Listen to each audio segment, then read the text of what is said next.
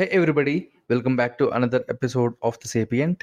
Today on the episode, we have Mr. Nathan, who is from Australia. So, hi Nathan, welcome to the show. Hi, it's good to be here. Sure, thank you very much. Could you please introduce yourself? I'm Nathan Cassar, Master of Ceremonies. I specialize in creating unforgettable experiences through live events such as weddings, corporate events, and a whole bunch of events in between. And essentially, I craft the event experience in order to just be the most amazing people can possibly imagine. Got it. So, what really got you interested in this profession? Can I ask that? Yeah, of course. I used to work on cruise ships. I started if you go a little bit further back, Mm-hmm. still started with cruise ships, just a little bit differently when I was 14. I was inspired by the cruise directors on board a P&O Australia cruise that I went on, and just Mm-hmm. was totally in awe of everything that was about, and the way that those people were able to capture the audience, the way they were able to create this lasting memory and impression on me. And Yeah. so just simply by being amazing people who had this ability to craft words and their bodies to excite people. And so I was like, this is what I have to do. And so I kept that dream alive all the way until I was 22 at the end of my university career. Applied for Princess Cruises, got the job as a junior assistant cruise director, and then that continued on until I became a fleet supervisor of entertainment experience. And so I was then responsible for the entire fleet of cruise directors and cruise staff across the 17 ships at the time. They don't have that many anymore. Mm-hmm. And yeah, essentially from there, I was then responsible for creating big scale game shows as well as training the cruise directors and cruise staff across the fleet, and Mm-hmm. it was quite the time. It was really quite the time. I enjoyed it immensely, but as we all know, the um, the big elephant in the room, COVID, we that significantly impacted the cruise industry. I would dare say the most out of any industry in the world, really, because it's still Mm-hmm. the one industry I would say is still being affected by COVID today, very significantly. And so, unfortunately, I had to return from living in Los Angeles and came home to Australia, permanently relocated, and I started my business 2 weeks after my brother's wedding that I hosted in April 21. And I just received so many compliments from people in the audience who I'd never met before. And Mm-hmm. just because I've been fly in for so long. And so, yeah, it was a great opportunity to get a raw audience who'd never seen me on land in Australia before, Mm-hmm. and great sort of prompt to get me going on this new journey. And so it's been just over 2 years now. I've just hit into my third year of business, and it's definitely been a whirlwind journey that I'm really proud of. Yeah, that was my next question. What all have you seen in the past, let's say the 2 years of the business? Yeah, so these last 2 years have been quite interesting. The first year was very startup, very developmental Mm-hmm. in very many different ways. So, for instance, I had to contend with an unforeseen second lockdown that came almost immediately Mm-hmm. after I started the momentum of the business, and that was tricky. That was, I would dare say, one of the hardest things I had to go through in my life, because all of a sudden I'm starting this new job out of a passion of mine, and then all of a sudden it just came not crashing down, but certainly it made me question if this was a viable option again. Just as Mm-hmm. soon as I started getting a couple of weddings and so forth and building some promotional material on my website, but I held firm. I did a virtual trivia show that I created an entire show, and I did it for about 14 weeks with for about 250 people across the entire 14 weeks in my local area, just to give back. And I just did it for free. I got a couple of donations, but it was just for free, and Mm-hmm. kept my brand alive, kept working on things on the back end. And then when the time came to make the choice of, okay, right, the world's opening up again, sort of, and I've had a couple of weddings lined up just November and December, and I was like, okay, well, it's time to get going. And so I did, and I went from 6 weddings and 4 corporate events in 21 Hmm. to 86 events in total last year, Oh, including damn. 50 weddings. So it was Hmm. definitely a meteoric rise compared to my first year. My second year is definitely was filled with a lot of Well, it was the bulk of the awards that I've received so far. I've received more this year as well, particularly in the wedding industry. Although I'm beginning to Hmm. branch into business awards as well at the Hmm. moment, and just wanting to expand my repertoire of social authority. So I'm grateful for the support that I've received from clients. I'm grateful, of course, for those people that have trusted me with their events as the face and voice of those events, particularly for weddings. There's a lot that goes onto my shoulders when these events take place, and I've couldn't my success is obviously attributed to the people that have spent the time trusting and choosing me as their MC. So it's been a whirlwind journey. So, this financial year, what is your target in terms of events that you're going to do? Yeah, great question. So for me, I separated into two steps. So for weddings, for instance, a lot of people would argue have argued in the past, particularly when my prices were low. I've had a very steady rise in my prices to match my what I know to be my skill level and what I present to the Hmm. industry. It's a very unique entry. I'm definitely am an outlier when it comes to my service offering because of my cruise ship background. It just trains us differently, and so I'm offering a very dynamic wedding experience that's not very common in Australia. And Hmm. so people have said, "Oh, well, you should be putting your prices up quite significantly because of that." And I said, "Well, you're right, but if I put my prices up too much Yeah.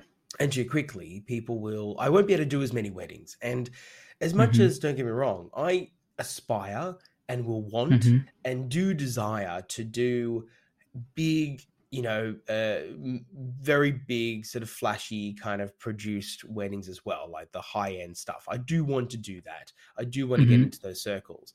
But for the vast majority of my year, I'm totally happy, sitting below $2,000 for my wedding MC experience. And Hmm. capturing as many weddings as I possibly can in one year because I just love weddings. I just love the experience of it, and there's so many of them going on. So it allows me to do what I love doing, which is hosting, happy memories.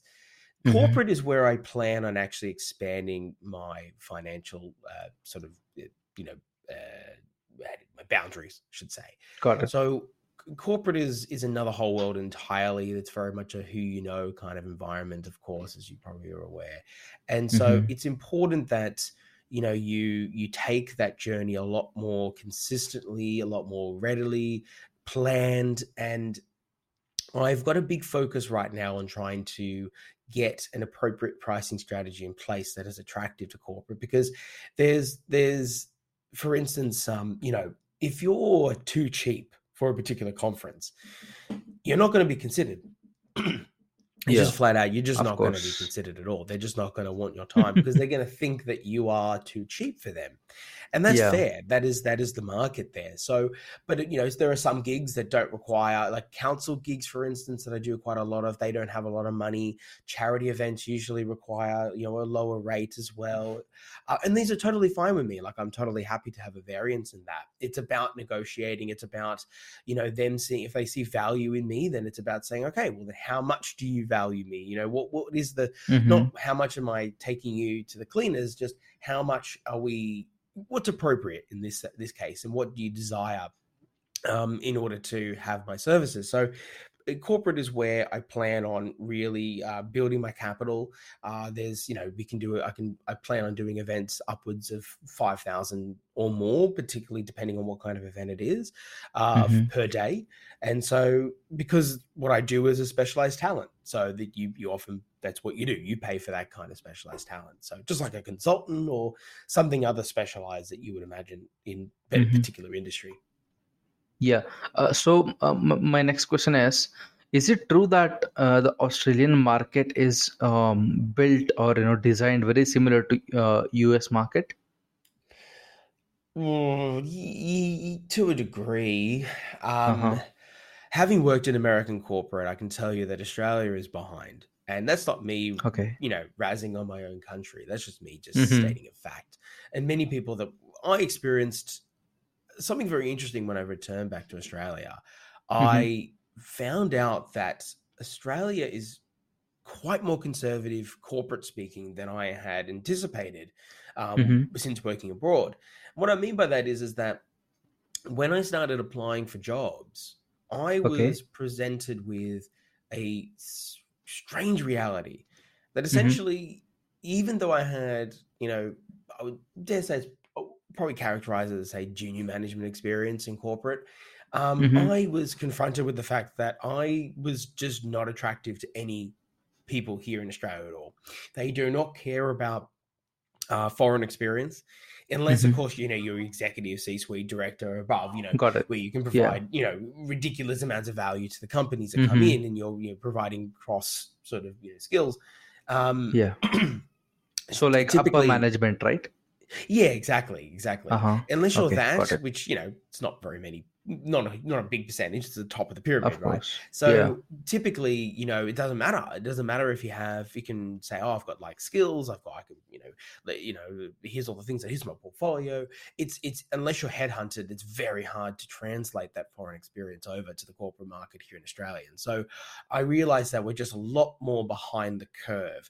We're a lot more Mm-hmm. conservative. We don't, yes, we mirror some elements of the American system, but I Mm-hmm. would say that, look, there's good points to that too. Like, for instance, we don't model our work ethic off the American system too much. For instance, we Mm-hmm. still have a very good system of like a culture of allowing people to take holidays regularly, for instance, which Yeah. is a great thing because that just kind of speaks for itself.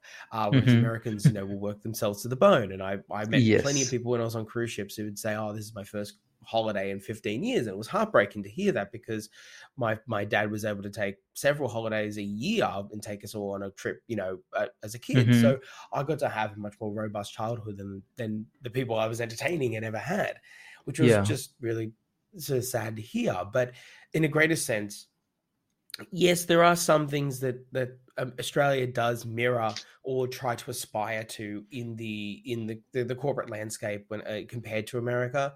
But Mm-hmm. certainly, we have got a long way to go if we want to sort of stand tall as a Mm-hmm. look. There are other countries that corporate are going to go to before they come to us, unless, of course, we're geographically advantageous. And so Got it. it's definitely a question. I'm not surprised that Sydney, for instance, isn't the first choice. It's a good choice, but it's not the first choice of capital cities for corporate headquarters for many different reasons. Mm-hmm. Yeah. So now that you are a business owner, um, what was the initial reaction from people around you when you said, I'm going to go and try this, and it might or it might not work out, but I'm going to give it a try. Yeah, great question, actually. So I there was obvious look, I had a lot of support. I had a lot of support from friends, family, the small amount of event network that I had here as well. I had a small mentor network that I tapped into just as I started the business that I'd had previously before I went to ships back in 2015. So I had a little bit of residual past a part of my past life here that I was able to tap into, and everyone was supportive, of course. Um, Mm-hmm. People also knew that the skills that I had it wasn't like I was just inspired by something within, like, I had no like skills, or I had a kernel of something, but it was not really fleshed out. Like, people could clearly see that I had spent meticulously years upon years of my life professionally working abroad, and had Mm-hmm. learnt and tapped into a part of my abilities that I've been born with to effectively, market something for a business that would be successful.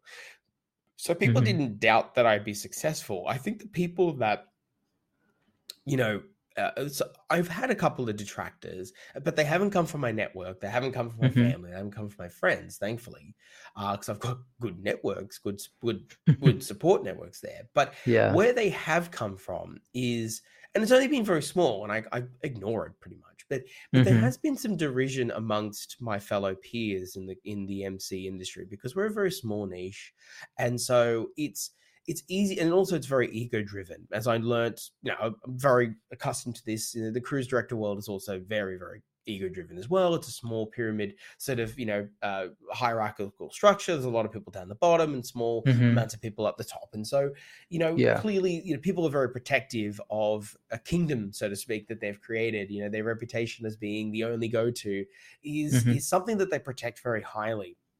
And I Yeah. respect that. I do. And it's not that I ever did anything or ever intend to do anything to specifically go after that. That's them. If anything, I want to build the niche up. If anything, I want to provide an avenue for me to be to essentially do a good enough job that the reputation of all of us collectively as an industry niche rise up together. Unfortunately, I've seen some derision amongst some people that I compete against who are Mm-hmm. a little unhappy that I've brought a unique style of entertainment that is quite attractive to the Australian market and just in general because Mm-hmm. the cruise type of it, the type of entertainment and live improvisational hosting that we do as cruise directors is Mm-hmm. obviously very larger than life and very aspirational, and it does capture audiences very quickly as it's supposed to do, like on cruise ships, like on regular cruises you go on. And so Mm-hmm. it's I've broken into the market very quickly, and I've also been grateful to have been awarded with several awards that some of them were enjoying for quite some time, not having much competition for. Look, Mm-hmm. competition is always really important, and I welcome any opportunity to to be challenged on those once again in the future, so that I then Mm-hmm. know I need to improve my skills. And then also it's not just about the awards. The awards are, they're complementary to the greater scheme of what we do business for, which is to create lasting memories for our clients. And Yeah. so my focus is always back there. It's not back on the reputational, bravado. It's not on the boost to my ego because I'm, getting lots of success and compliments and everything from people. I don't need any of that. I don't need pats on the back. What I need is to Yeah. know that I'm making a difference to my clients and to my couples out there who are relying on me to make their events amazing. So I just stay focused to that. I Mm-hmm. don't focus on the people, the small, very tiny group of people who I'm sad that they don't partner with me.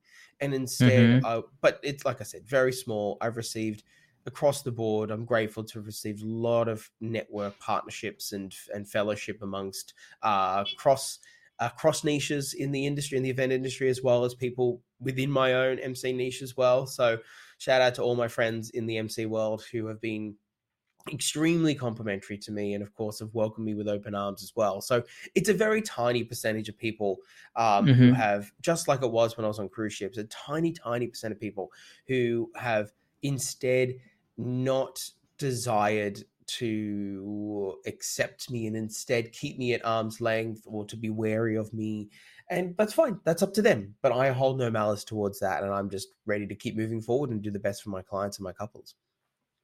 So, it almost feels like they hate you because you probably are making them work harder than they want to work. Well, I want to preface by saying that the word hate's probably a strong word, and I don't think that they hate Uh-huh. me either. But I see Then where I you. would use the word discontent.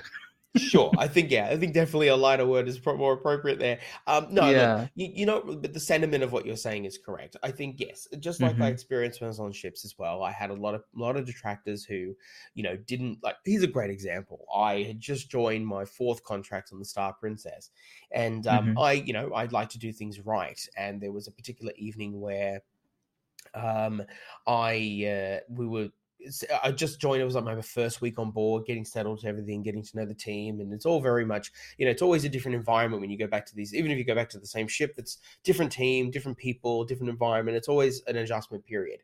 Mm-hmm. we had a theme night coming up with the band who had just arrived on board as well. And so the idea was, as crew staff, we're meant to provide them a run sheet for the night and also an intended band set list for them to perform each of the songs and what the games were going to do for the audience and things like that. Very, very simple. Mm-hmm. But unfortunately, it's something that a lot of crew staff, it's a job that they don't like doing, either because they don't know how to do it, but more importantly, because they just don't actually really like taking care of those small little details. Some, not all of them, of course. Mm-hmm. Again, this is not a blanket conversation. It is an observation that does occur with some people in the industry. And so, Yeah. just like any industry has some people who take shortcuts, so to speak. Anyway, Yes. so I'm not a shortcuts kind of guy, and I wouldn't be here where I am today if I was a shortcuts kind of guy. And so I, didn't take shortcuts and I prepared the run sheet. Now I was going backstage, just about to confer with the band and meet them for the first time. We're talking like 2-3 minutes before we were supposed to go to show.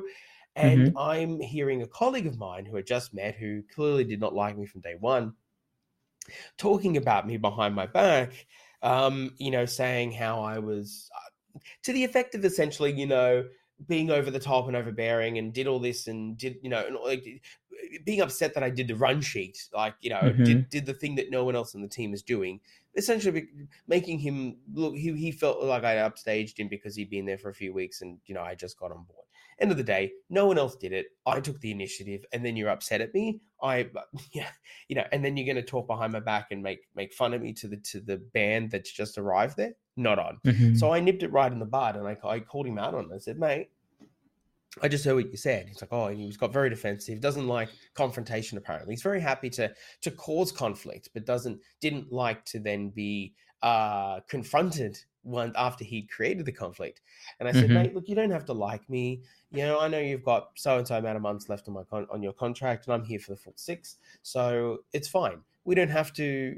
It's very clear that I'm not somebody we're going to be friends, and that's okay. But we have to work Yeah. together, and so if you can just do me a favor and not do anything like that again, Mm-hmm. we'll be fine. If you do, well, we're going to have a problem that's going to have to get escalated to the appropriate people on the ship. And so, Mm-hmm. how about? And he was got all very, but this is the kind. And look, he agreed to it, and we kept cordial throughout. Look, it was frosty, but we kept cordial throughout our contracts, and nothing like that ever, as far as I was able to overtly see happened again.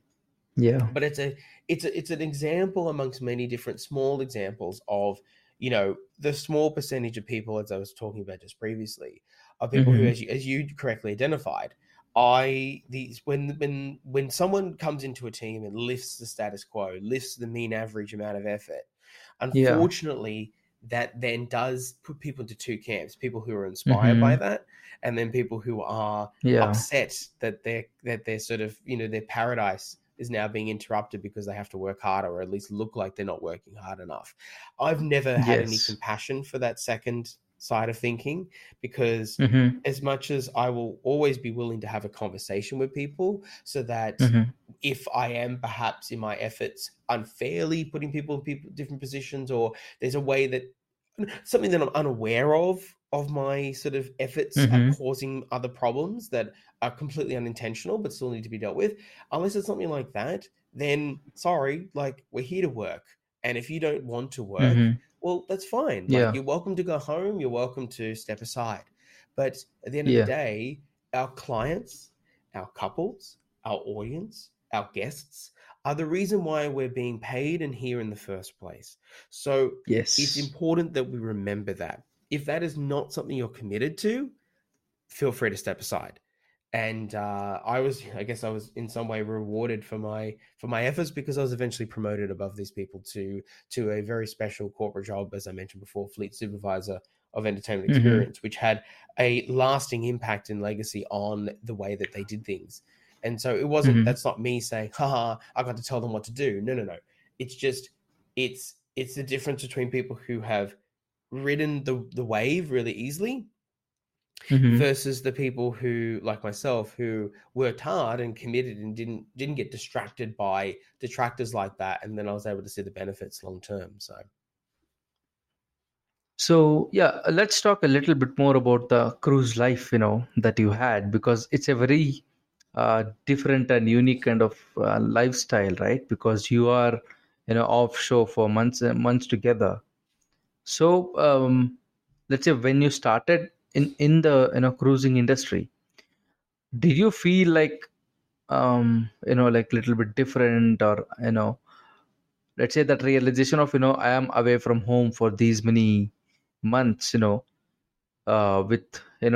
very less connection to the outside world. Mm. And also, how long was your initial contract? Yeah, so when you're a regular crew member, Mm-hmm. your average, well, it depends on what kind of job you have, but typically most roles on board, Mm-hmm. most guest facing roles are an average 6 month contracts. And look, you're Okay. right in some way to say that there's a level of isolation. Of course there is. I mean, you're in the middle of the ocean, blah blah blah blah blah. But Mm-hmm. there's also a level of community that you build when you're on there. That's there's a part of it that's kind of intangible and hard to translate to people. Mm-hmm. That's difficult to be able to say. Like it's unless you're part of the cruise industry, it's there's a language. There's about 5% that I can never really relay to people who will truly understand it. I Mm-hmm. could explain it in all different ways, and people would be like, "Oh, that's fascinating," but I know that they would have a missing link. There's like a missing piece of the algorithm to understand the full puzzle, so to speak. Mm-hmm. Yeah, look, the cruise industry is it's very communal. I actually just encountered a Disney cruise staff ex crew girl. We held the same position but different cruise lines. Mm-hmm. Just at a wedding I did recently, and it's funny because I've had people in the past identify um, me or say point out and say, "Oh, you make a good cruise director," without me actually having said originally to them that I was working on ships in entertainment. But it was Mm-hmm. funny because as I had finished my intro to this wedding, it was just Saturday gone, and she immediately I was called to the table, and they said, "Oh, you were a cruise director, weren't you?" And I said, "Yes." And they said, Mm-hmm. "We could tell immediately she used to work for Disney, and she knew exactly the moment you opened your mouth that you worked on cruise ships." And it's funny because there's just and it kind of goes back to something I signaled before about sort of that level of the uniqueness of my entry into this industry and the Mm-hmm. kind of way I present, because the cruise life does it trains you in a different way. It trains you mentally in a different way. In a lot of ways it creates a lot of I mean, of course, apart from the entertainment side of things and the skills that you learn on Mm-hmm. stage, but the macro view of it all is that you have to you're more self-reliant in a lot of ways. Yes, there's a community on board, but often there's only one chance to do something. And Mm-hmm. so if you mess up that one opportunity, you're then messing up either it has an impact on both your fellow crew members and of course on the guests that only have had that one chance to enjoy that experience. It's never going to Mm-hmm. come back in that same equation ever again. And so Yes. that kind of spirit, sort of understanding that you have to constantly be ready, be on, be presentable, be ready for anything at a Mm-hmm. moment's notice makes you a different kind of person than the average human, I guess. Not better. Uh-huh. We Yeah. all got different Just skills, different. just different. Yeah. And Mm-hmm. it's humbling in a way that I've had the opportunity to do so and to learn that and to be immersed in that experience. I've now got plenty of friends from all over the world. You encounter 40 plus nationalities. So, it's a mini UN on board. There are certain things that Mm-hmm. would shock people to the outside world of how we would talk to one another around the Mm-hmm. dinner table. There is just an element of respect that comes with it. And that there's rarely any racial fighting or racial based comments that are made that are taken in the wrong way. And Mm-hmm. I'm not saying that that's an excuse to say racist things. I mean, as in, like, there is just an understanding that, like, you're all there and you're actually supporting one another and you appreciate where Mm-hmm. everyone comes from. And Yeah. that, people have significant cultural differences that you all embrace in different ways, and Yeah. it's celebrated and it's never questioned, apart from very very minute opportunities where people are just the wrong element and then get kicked out very Mm-hmm. very quickly because they don't belong. And so for right reasons, and so yeah, it's an interesting world that there's a little bit that's very hard to translate on any podcast or any interview, but I certainly would say that it was one of the most amazing experiences in my life. I learnt a lot, made a lot of beautiful friends, and most importantly, I built skills that will and already have continue to last a lifetime and leave an impression on me that feels every second that I'm on stage today, every interaction that I have, and every interaction I do just sitting in my computer here in my home office too. There is just Mm-hmm. a degree of particularity and sophistication and etiquette and way of being that cruise ships give you that Mm-hmm. set a standard that is unique to others in business that I just lean back on every single day. Got it. So, do you think? I think this is something that I'm just an understanding now that you, as a person who is working in cruise, you have a unique opportunity, I think, to practice your skills in a very, let's say, less distractive manner because of the isolation that comes with cruising. Do you think that helps in terms of just every day show up, practice your skills, go back again, rinse and repeat the same process, resulting in a, let's say, better skill level than any other industry? Yes, you've definitely tapped into something interesting here. So you're right if it's done in the right way. I go back to the discussion I discussed about the gentleman in my team who I'd had a problem with, Mm-hmm. and look, we're perfect examples. That both him and I are perfect examples of being in the same environment, having the same access to opportunity, having the same proximity to, as you mentioned, re- repeated opportunity to do to practice our craft and to do what we do every day, which is very Mm-hmm. obviously incredibly unique for any live entertainer compared to land. But at the end of it all, he was Mm-hmm. somebody who wasted every opportunity he had, took it for granted, enjoyed, you know, the social life aspect of cruise ships, which is very, very, very easy to get sucked into. Mm-hmm. And lean on too much compared to me, which I wanted a more balanced approach. I cared about the work that I did. I dedicated myself. I knew that even though I was doing the same trivia or the same game show, that it was a unique Mm-hmm. experience for the couple, so for the guests that were coming into my space. And so I tried to not do everything the same way, even though it was the same activity. And that Mm-hmm. was what really, I know, set me apart, helped me to grow. That I didn't just, it's so easy on ships, particularly in the event space, in the entertainment space, to just do it the same way. Cruise in, cruise out. You're going to get paid regardless. You're not going to get Mm-hmm. fired because no one's going to be complete. Not going to be. It takes a bit to get fired, to be honest. And so, if even if you're not meeting like the most amazing benchmarks, tr- Mm-hmm. be perfectly honest, you're going to continue to get more contracts. And so, and but I was not happy with the status quo. I was not happy with just sitting as I was, oh yes, I can speak on the microphone. I know how this game show works. And I know if I say this one or two things, funny things every single time, gets the laughs, happy Mm-hmm. days, go to bed, go to the crew bar, enjoy my life. That was Yeah. just not in me at all. That's not a fabric that I possess. That's not a character trait that I have. I am very much the kind of person who always needs to continue to be better, and not at the risk of not enjoying the current state that I'm in and the success I've currently amassed, but certainly Mm-hmm. knowing that you're only as good as your last gig. That's just a fact. And so I Yes. use that concept to drive my intent to make every gig better than the last by doing it Mm-hmm. differently, by tweaking it, by responding a little bit more quicker, or having something more funny to say, or just to whatever the tweak I need to make, or whatever way I need to do it in order to improve and better myself each and every Mm-hmm. single time. And that's pretty much how I've got to where I am today and the success that I have in this industry now.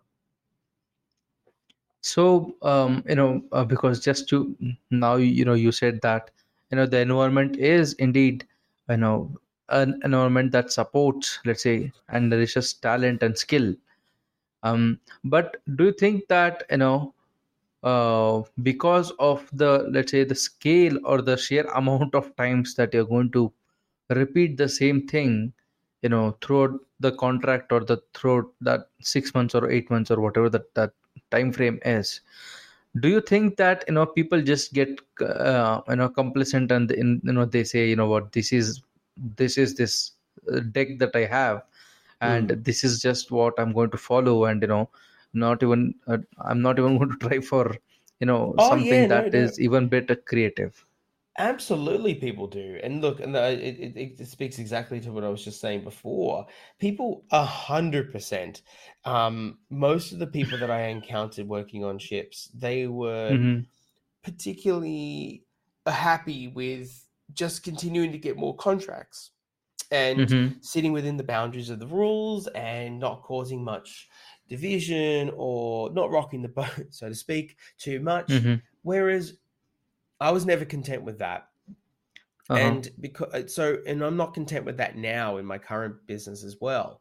And so, yes, you're right. There are many different things. And I'm not saying every single little thing that I do is going to be the most, it's not going to be fireworks and, okay, I do weekly trivia gigs, for instance. Like Mm-hmm. it's a great bread and butter. I enjoy it. It's fun. It makes some money, extra money for me. Do I make every single show the most amazing whiz bang fireworks thing ever? No, of course not. Because, well, first off, the environment Yeah. doesn't need that anyway. But secondly, Mm-hmm. I don't need to necessarily have to, sometimes rinse and repeat is a good way to Yes. with personality and character, of course, I must preface Uh-huh. that, that's okay. It's fine to do that. But where it really counts, you need to, in business, you really need to identify where it really counts and where it's Mm-hmm. actually going to. And also too, if you are employing too much of a rinse and repeat sort of strategy and attitude as Mm-hmm. well, then you also need to monitor if that's also dragging you backwards. Like, for instance, if I Yes. was being too much rinse and repeat on the trivia side and that was then impacting the way that I did my weddings, well, then I need to also revise the way that I approach those trivias for a few weeks, because I'm now allowing that sort of lazier mindset to slip into the bigger events where it really Mm-hmm. truly counts. Yeah, so where it has a much more lasting impact. And I'm very much aware of that. And it takes a lot of self reflection, essentially. It's just important for people to take time to Mm-hmm. self reflect, to be um, to be aware, self aware of the Mm-hmm. impact that they have in whatever they do. Doesn't have to have anything to do with public speaking or entertainment like I do, but as long as people are aware of, just take a moment just to be like, okay, where am I currently at? Where do I want to be? Is there something that I can improve on? Am I getting into a bit of a rut? Am I enjoying the laziness that comes along with not having to self reflect uh, of my performance so far? And if you're think Mm-hmm. if you've ticked a couple of boxes while doing that journey, then make a Mm-hmm. change. Change a little, tweak a tweak, and make it a little bit different, and challenge yourself to do something a little bit different than the last time. That then re-jolts sort of your mentality to keep yourself on your toes, and it will create lasting benefit, and you'll improve, and improving, you'll reach a new rung on the ladder, and you'll find yourself Mm-hmm. being comfortable with the easy stuff, and then the hard things that were hard before were now slightly easier as well, and they'll eventually become the easy stuff. And this is kind of how I perceive my career. It's always been it's sort of a steady climb, a summit. And as I've got to each base camp, I've considered that, oh, well, that was easy now. If I had to redo that particular part of the climb, that would be a Mm-hmm. really learned, well structured, efficient experience for me. So now I need to apply my mentality and my efforts that I can perceive the perception of easy for that bottom part of Mm-hmm. the lower part of the summit. Now I need to apply that to the next summit climb. And so it's just this Mm-hmm. never ending mountain that just continues to go up. And I enjoy the process. I enjoy the climb. Got it. So may I ask, from on which city you are based from Australia? Sydney.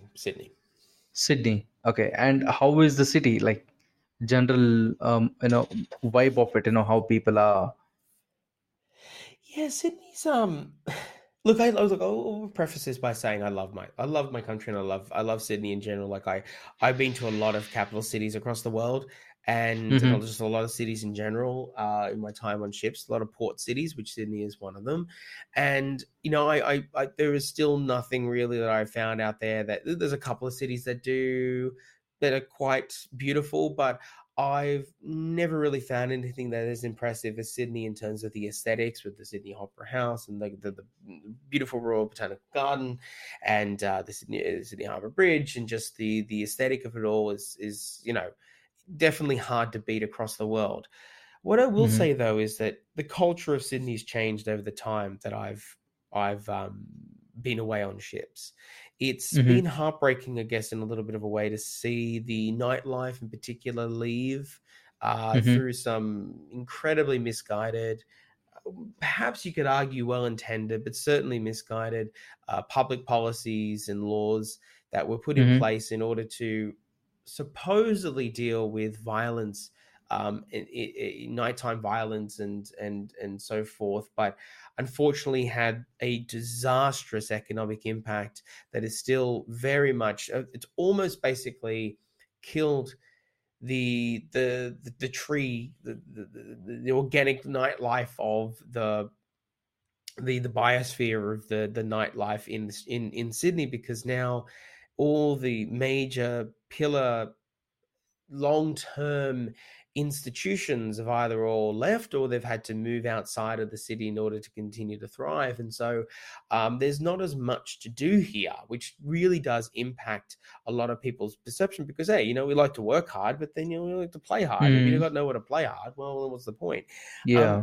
Or also, unfortunately, because as we continue to become more cultured, from more impacted by the culture of American lifestyles, Mhm. the lockdowns in particular, and COVID and everything, was a interesting time watching, having lived in the States and having been immersed in the landscape of the American political sphere, and how Mhm. the incredibly polarizing lifestyle that people live over there. And I've kept abreast of the American political landscape quite consistently since I've left as well. It's almost at this point a Mhm. bit of a soap opera for me, but I do actually, obviously, in a more serious note, I do consider it very seriously, because we have such strong economic and financial and political ties to, and social Mhm. ties to the States. And so I consider what's happening there to be very, very important to our lifestyle here. And Yeah. Australia has continued to gravitate that, Mhm. and Sydney in particular, because we are the biggest business partner and the Mhm. biggest capital city.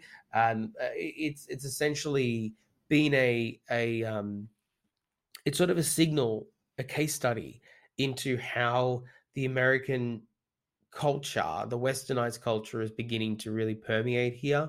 And unfortunately, also that level of division, polarization, and lack Mhm. of tolerance is also beginning to come here a bit. And some of Okay. the people who were, perhaps, you could argue that it was always here and it was just dormant. Okay, fine. Mhm. But just like in America, where the previous administration ignited through rhetoric and certain policies, Mhm. it ignited people who were slightly dormant following the 80s and the 70s, 80s, 90s.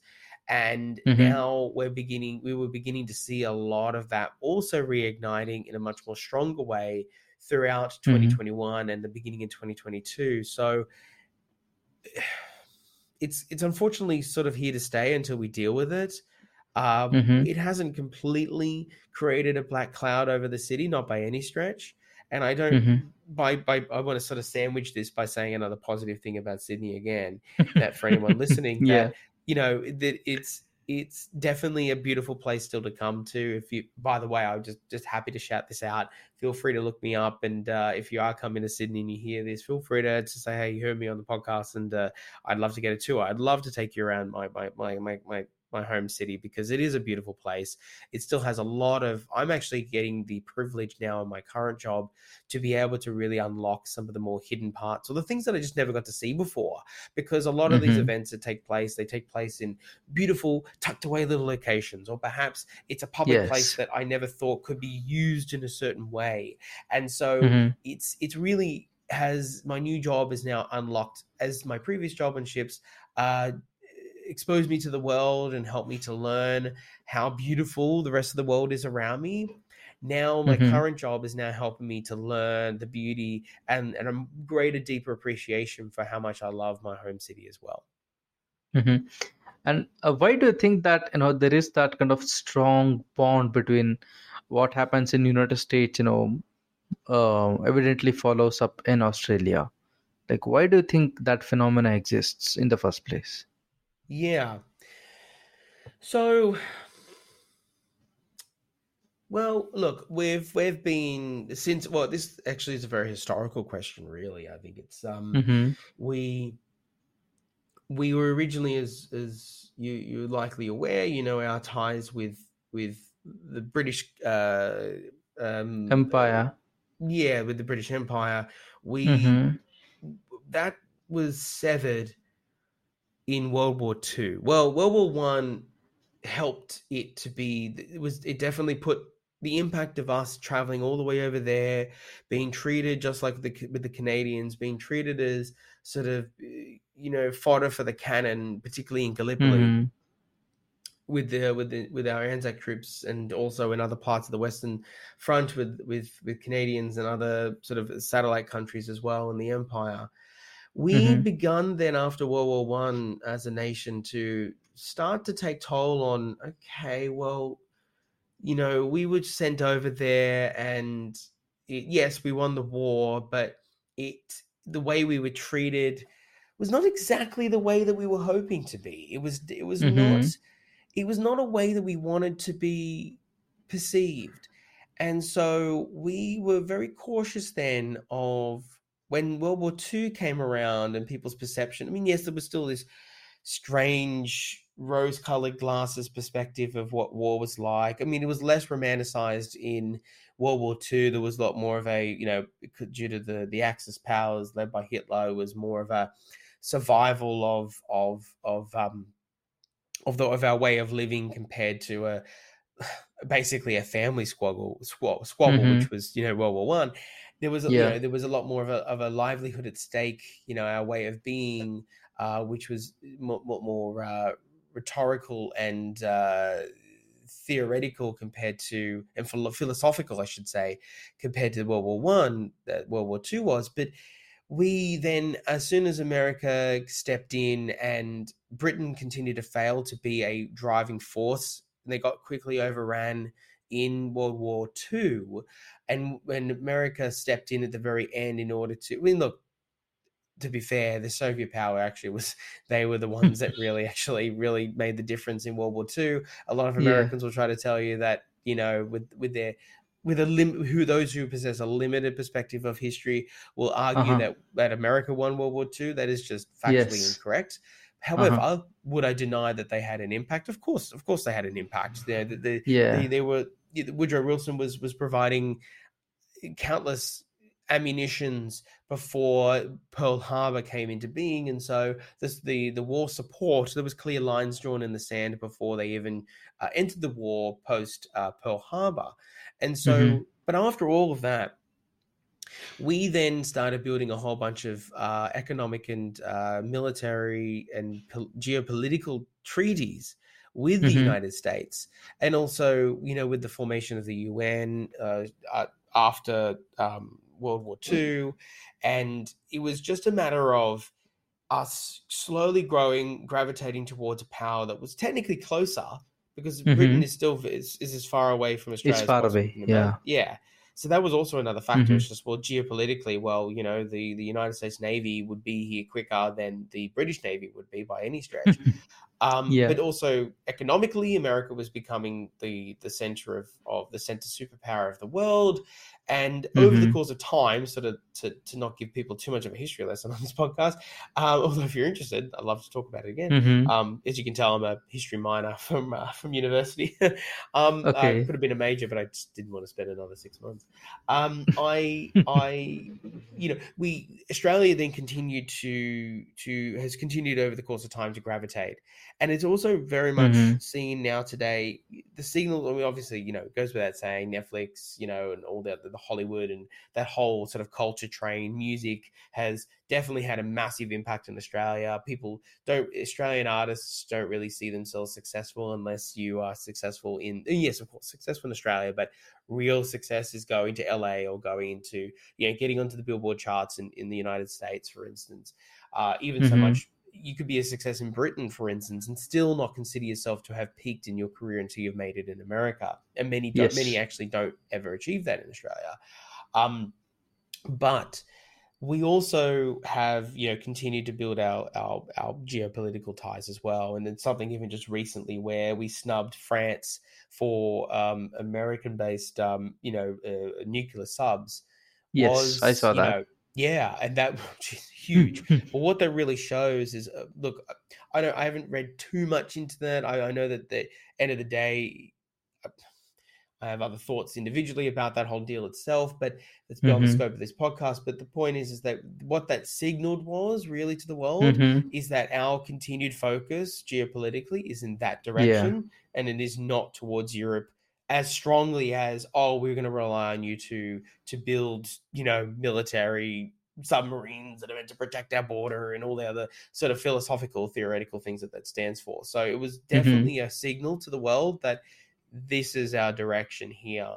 And it still stood for so much more than just military submarines. It stood for the geopolitical and also the cultural impact that America's had on us. Mhm. Got it. I mean, it is really interesting, seeing you just help us understand how this works, because I can tell you for the rest of the world, it seems like Australia is like a satellite state of United States.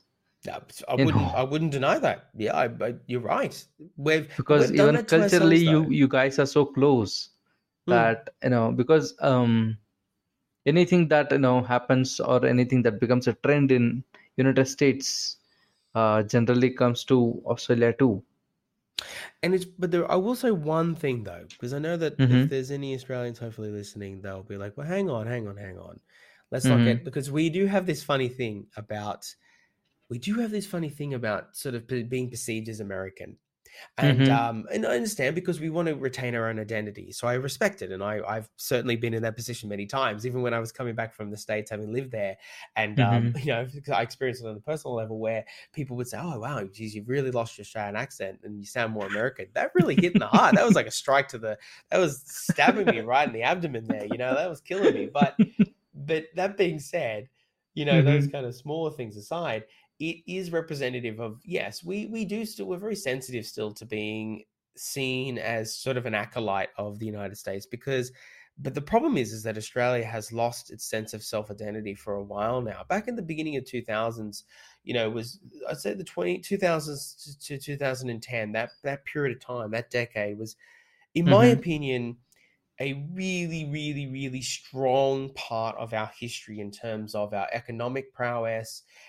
We were multiple, economic surpluses with our mining boom. We had the Mm-hmm. 2000 Sydney Olympics, which put ourselves on the front and center stage of the world, and is still Yeah. heralded as one of the best Olympics of all time. So we were able to really, really broadcast and export our culture to the world, in the space of a few months, and it was an incredible achievement by the people that put it all together, and it was a great PR campaign for the way that Australia is, and there was a huge, sort of central multicultural and central identity that Australians had at that time. Mm-hmm. Unfortunately, I think after the global financial crisis of 2008, Mm-hmm. it hurt people here because we realized for the first time that maybe our strong reliance on the states as the central economic power and so forth, we really felt sort of the negative side of that for the first time in a long time. Mm-hmm. And it hurt a lot of people here. And I think also at the time, also, we were continuing to grow as a nation, our population was expanding, and we eventually just we now sit at a weird time in our lives where Australians don't talk about the same central issues as much, or don't have shared cultural experiences. And I'm not saying this is necessarily a bad thing. There's a good side to this coin as well, where we can celebrate the Mhm. multicultural identities that we have here. And I certainly love that. And I do a lot of work in what I do now in my business to try to continue to foster that and be a part of these multicultural experiences. So I just want to keep that as a point on the side. But unfortunately, we've also continued to sort of not understand who we are as well. And the one when I was a kid, we'd all talk about the same cricket matches on TV, or we would talk about, Mhm. you know, there would just be something in the news that would be capturing the attention of of all Australians for a long time, and it'd be on the lips of everybody. Whereas now we're very siloed, we're very Mhm. fragmented. We there may be a couple of things that obviously bind us all together, but COVID did a number on us by continuing to fragment us, and Mhm. it was coming from that Americanized experience, which is, you can forge your own identity and you have every right to it, and of course everyone does. But that Mhm. also does have an impact where it says to people that you can set up little sort of like theoretical encampments of your own and bring people into your own Yes. orbit and community Mhm. at the expense of others as opposed to the community of others. And so Yeah. we've kind of gone down that rabbit hole quite a lot. And also, people think that Mhm. Australians are so laid back. We are to a Mhm. degree, but we don't have as much, even compared to countries like America that have their own problems. Mhm. We are far beyond the curve. We only, back in 2019, New South Wales, the most conservative state out of all the states and territories of Australia, Mhm. 2019 was when we allowed surrogacy to be Mhm. ingrained into our laws and made not illegal anymore. Like, really, just think about something like that. That people think, oh, of course, Australia be loose as and have something like that. Like, you Yeah. have the right to have your own child if you can't have it until you have allow someone to do it instead and have the legal framework in place. Other countries have it. Correct. We in Yes. my state, 2019.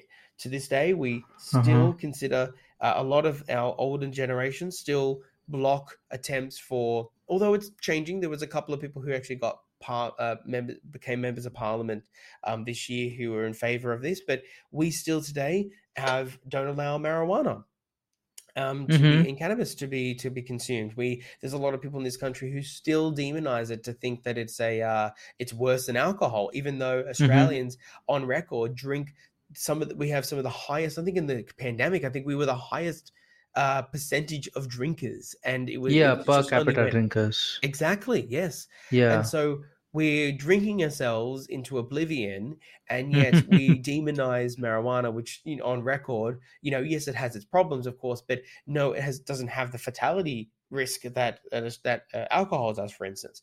And so, Mhm. and talking about gay marriage, for instance, I mean, that only became into law only a few years ago, whereas Mhm. America was one of the first countries, in order to, not the first, but one of the first Yeah. to start rolling it out across different states. So when people think of Australia, they think, oh, initially they think, oh, yeah, very laid back, this, that, whatever. Yeah, they just follow everything America does.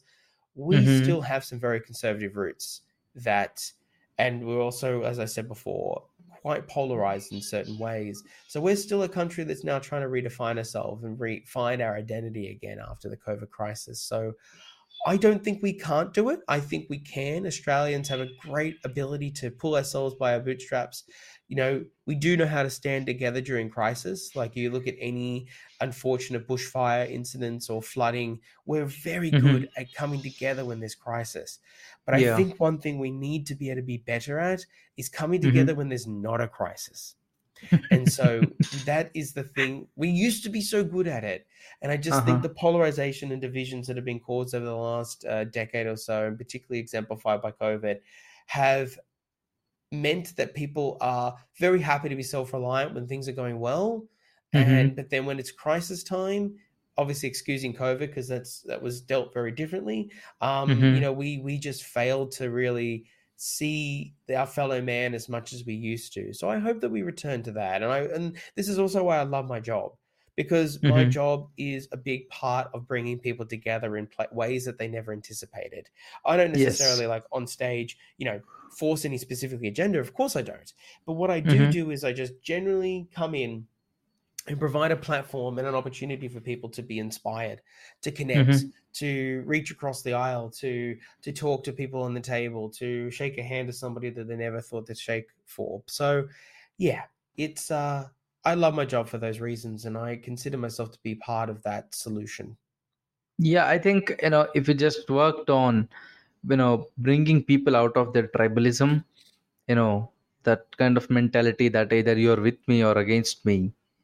I think Mm, someone like you is in a very prime position, who can change that kind of thought process in people and just mm. influence that, in a very small way where people might not notice it instantly, but it has, good result in the long term. Yeah, and I'm proud to, as you said, play a small part, but yeah, no, it is a good feeling. Hmm. It was very nice talking to you, Nathan. Yeah, because I did not expect this to be this long of a conversation, but it was very Really, with curious an and MC, interesting. with a professional speaker, you Yes. didn't expect that. Yeah, I mean, it was very interesting to, learn new things like, the cruise and, the work environment there and all these things. So it was very nice having you on the show. So thank you very much for spending time with us. Um, yeah, so if you have any, final messages to my audience, please Yes. go at it. Of course. So I'd absolutely love to connect with people out there. Thank you so much for, yeah, I hope you did really learn something today. And thank you, Ganesh, for having me. It's been an absolute privilege to be a part of this experience and on your show. You definitely opened up some topics that I haven't talked about in a while. So I really appreciate that. For all of you out there that are interested in keeping tabs on my journey and, of course, keeping up to date with everything that I'm doing in my MC world, perhaps there's some way that I can elevate your next guest experience and I can offer my unique entertainment talents to you. Or if you just like to see some great content from all the stuff that I do, feel free to check me out on Instagram and Facebook. Facebook, I'm under Nathan Cassar Master Ceremonies, and on Instagram, I'm Nathan Cassar _MC. Also happy to connect on LinkedIn as well, under the same name, Nathan Cassar Master Ceremonies. And of course, my website, www.nathancasar.com.au. Drop me a line. Would love to hear from you. It was very like professional from your side, the way you just, like put it out there. Anyways, website link will be in the episode description. um, so that, if anyone wants to check you out, they can. So guys, just go on anywhere that you can find him, and, just show support and, love from our, let's say, country, that is India. Yeah, so this is it, guys. This is the end of the episode. Thank you for making it this long, and until next time, take care.